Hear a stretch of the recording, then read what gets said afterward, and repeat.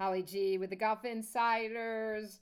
She's an author. She is the longtime host of her own golf talk show on iconic WFAN in the Big Apple, New York City. And she's back in New York for the summer.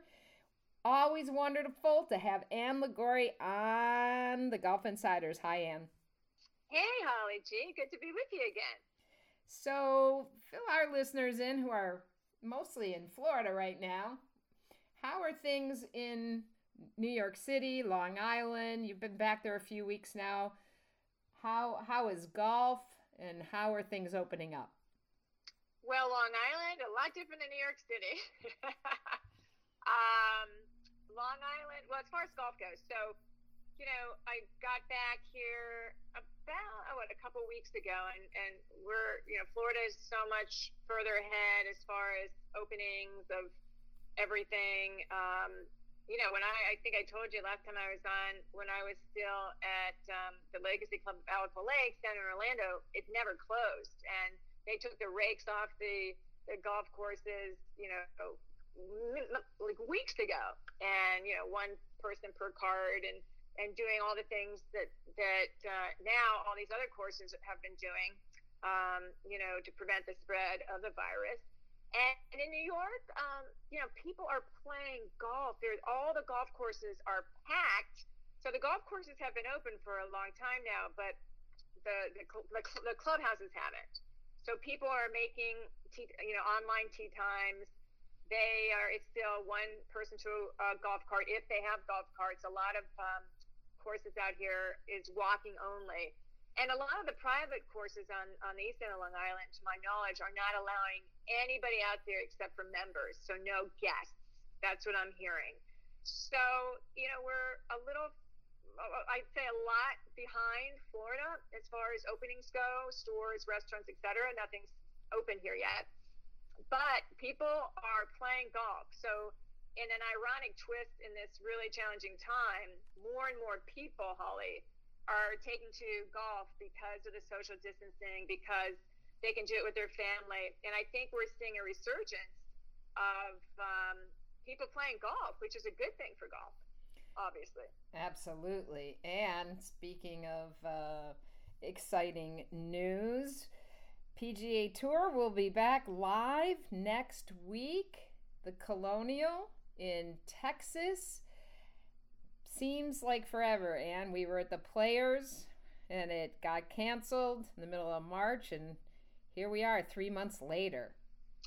Yeah, I guess people are just starving for live television, as you saw from the match. Champions for Charity. That match was incredible, and the ratings were the best ever for a golf telecast on cable. So if that's an indication, people obviously in golf really can't wait to see some live golf. So all the top players, most of the top players, have committed to play. Rory's going to be there, John Rahm's going to be there, Justin Thomas is going to be there, Patrick Reed is going to be there. Tiger, we haven't really heard from Tiger when he's going to decide to come back and play. But it'll be interesting. All these players, Holly, have already taken their home coronavirus tests that they had to take before even getting on a plane. They probably haven't even gotten on a plane yet to get to Fort Worth. But when they do arrive, they're going to have to go to a designated hotel. They're going to have to take another couple tests.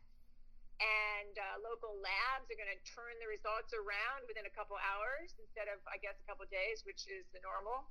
And so, the PGA Tour has really laid out, this grand plan to protect the players and volunteers and anybody who will be on the premises. And remember, no families are allowed to be there. They're really recommending that the players stay in designated hotels, although they did say they could stay in RVs and whatnot. And they're also recommending that they don't go out in public to eat. They're providing meals at the Colonial for them to take home, so back to their hotels. So they're trying to do everything they can to make this tournament go smoothly. And of course, if somebody does test positive for corona, they cannot, obviously they're out of the event and they have to quarantine for 2 weeks. So I think what's interesting is you have a lot of international players who just are not buying into all this testing yet and coming over here, because basically what they have to do is come over here for 2 weeks in quarantine before they even play in a tournament.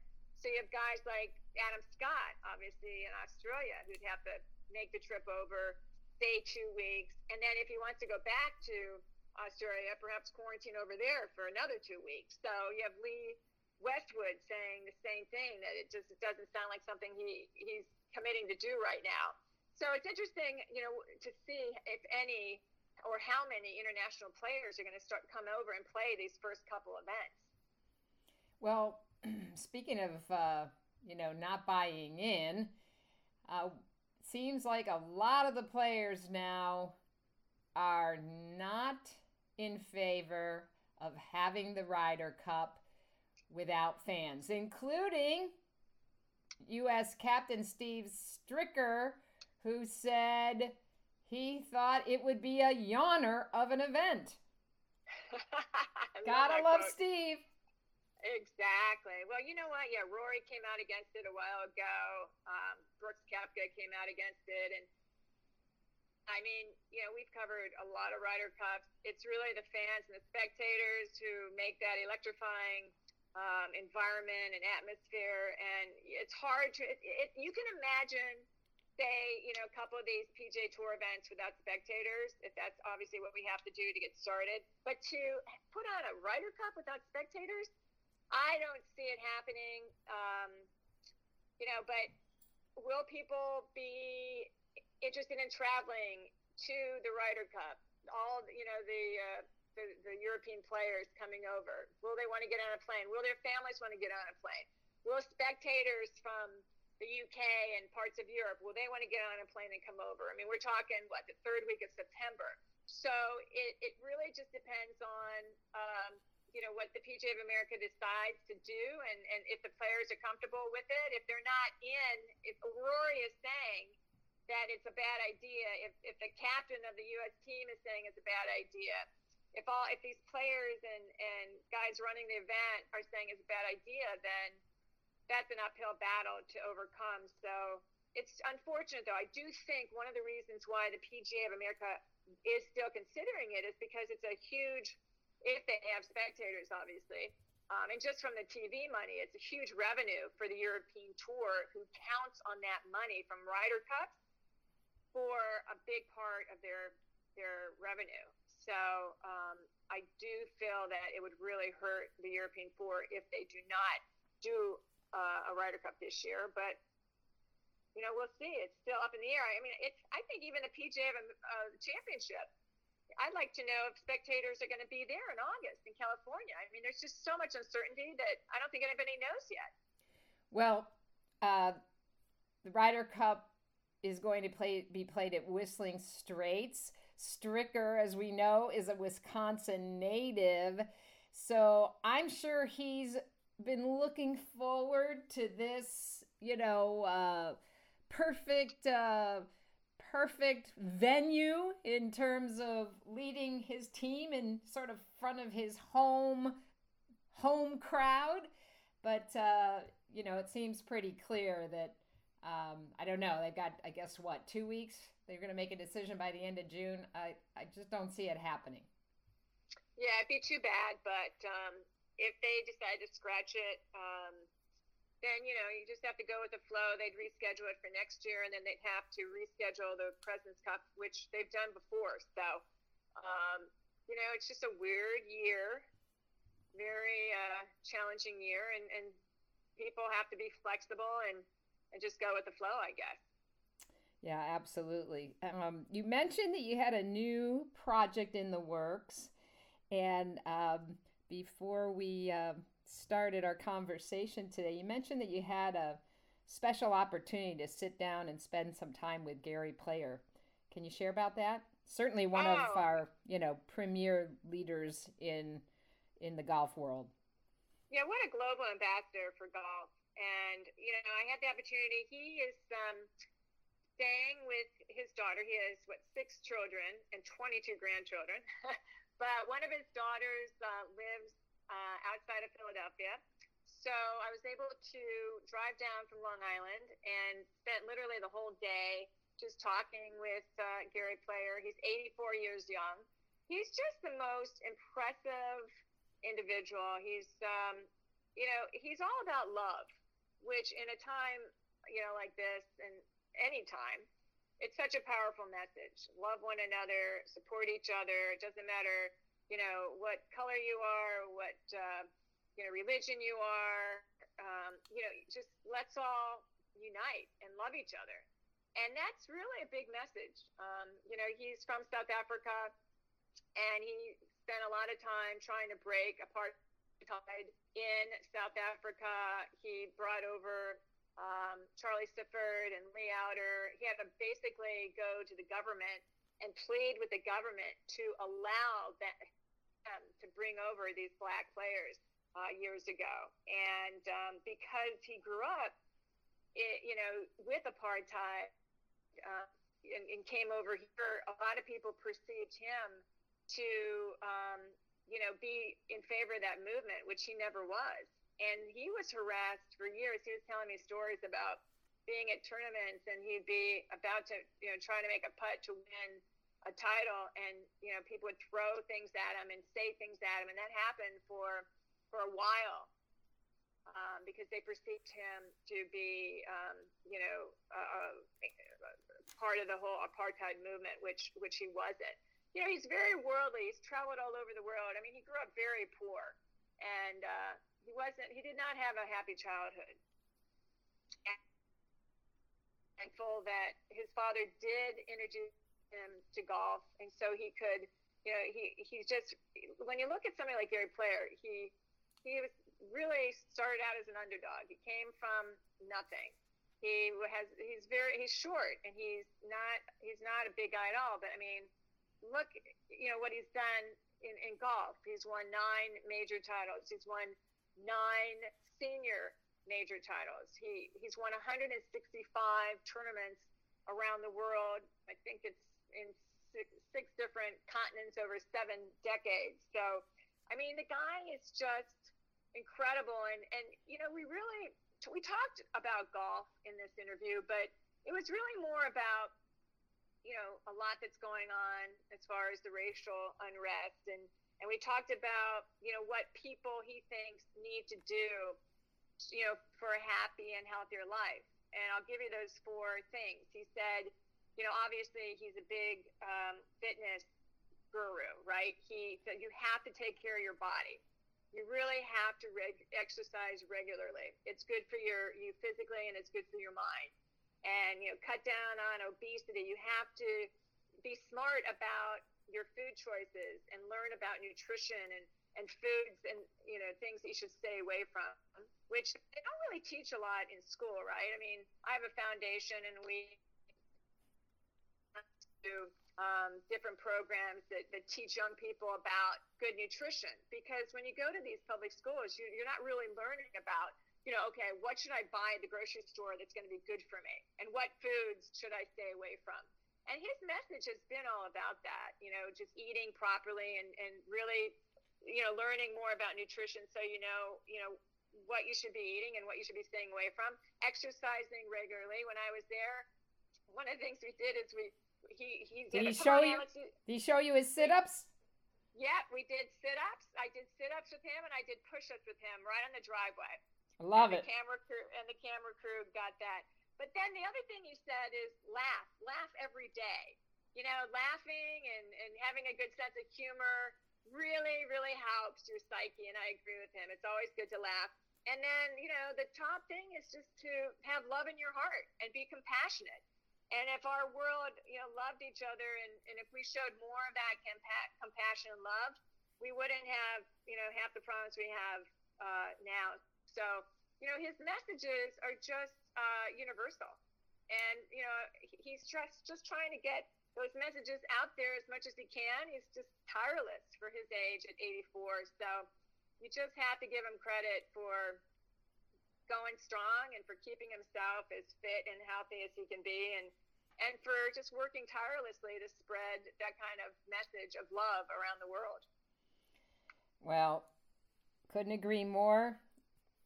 Couldn't be a more important message right now as we're navigating these difficult times between the COVID and of course the current racial unrest, and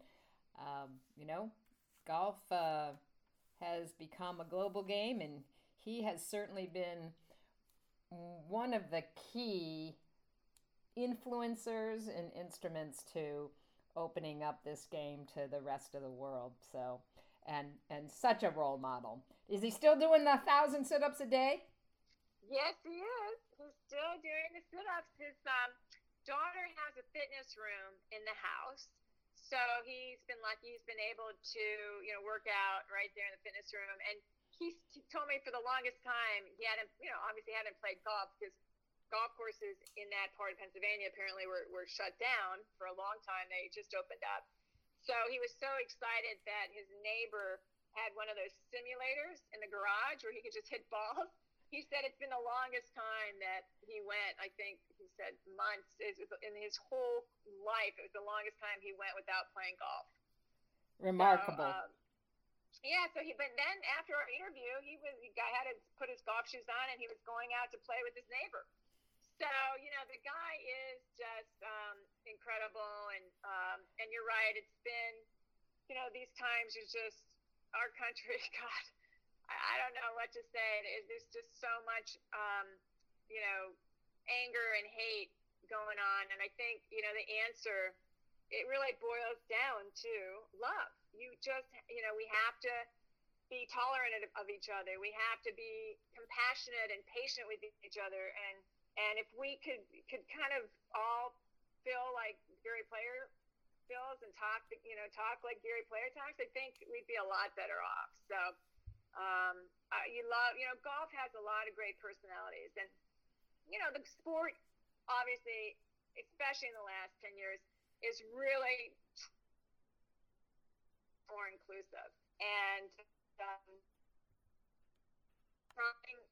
I say we because you and I were part of this whole golf industry. To me, we want to grow golf, and golf should set the example, right? We want everyone to play this sport, right? No matter what color you are, no matter what gender you are, we want everybody to play it and enjoy it. So, we still have a ways to go.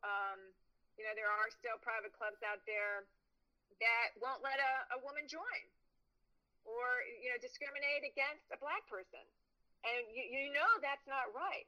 And we need to change that, right? We need to change that mentality in our sport. And but we are taking us, when you look at how far we've come, the golf world has come a long way, but we still have a long way to go. Well, Ann, how do our listeners tune in and listen to your show on Sunday? All right, so Talkin Golf is on WFAN from 7 to 8 Eastern, so they can go to WFAN.com. And then my other show, Sports Interview, is on WPPB.org. It's a public radio station on Long Island that's turned into a podcast. So, or you can always just go to my website, and everything, all my shows are archived at AnnLiguori.com. So, or just follow me on social media, and I normally tweet out, links to the podcast. And I had a really fun interview last week with Alex Lifeson of Rush. He is, I don't know if you're a Rush fan, Holly, but he is, the one of the most famous guitarists in the world and co-founder of the band Rush, and he's a passionate golfer. So it got a lot of press. He said a lot of things on the show that were very heartfelt and very honest, and Rush fans just are could not believe it because they heard, Alex just open up about, one of the greatest drummers who passed away. Their own drummer from Rush, Neil Peart, passed away in January from cancer, and Alex opened up about that and said that he doesn't even have the heart to play guitar right now because he's so distressed over Neil's deaf, that he just doesn't have the motivation right now. And I asked him if he thought that he and Geddy Lee would ever get back on stage and play again, and he just didn't think that they were motivated to do that right now. So it's just a really interesting interview of what he brings from guitar and from the music world to his golf game. And he lives in Canada, plays a lot of golf up there, and I think people would enjoy it. So they can go to AnnLiguori.com, and all my shows are archived on my website. All right, Ann, thank you so much. We always appreciate you spending some time with the Golf Insiders. Stay Thank you, well, Holly. my friend. My pleasure.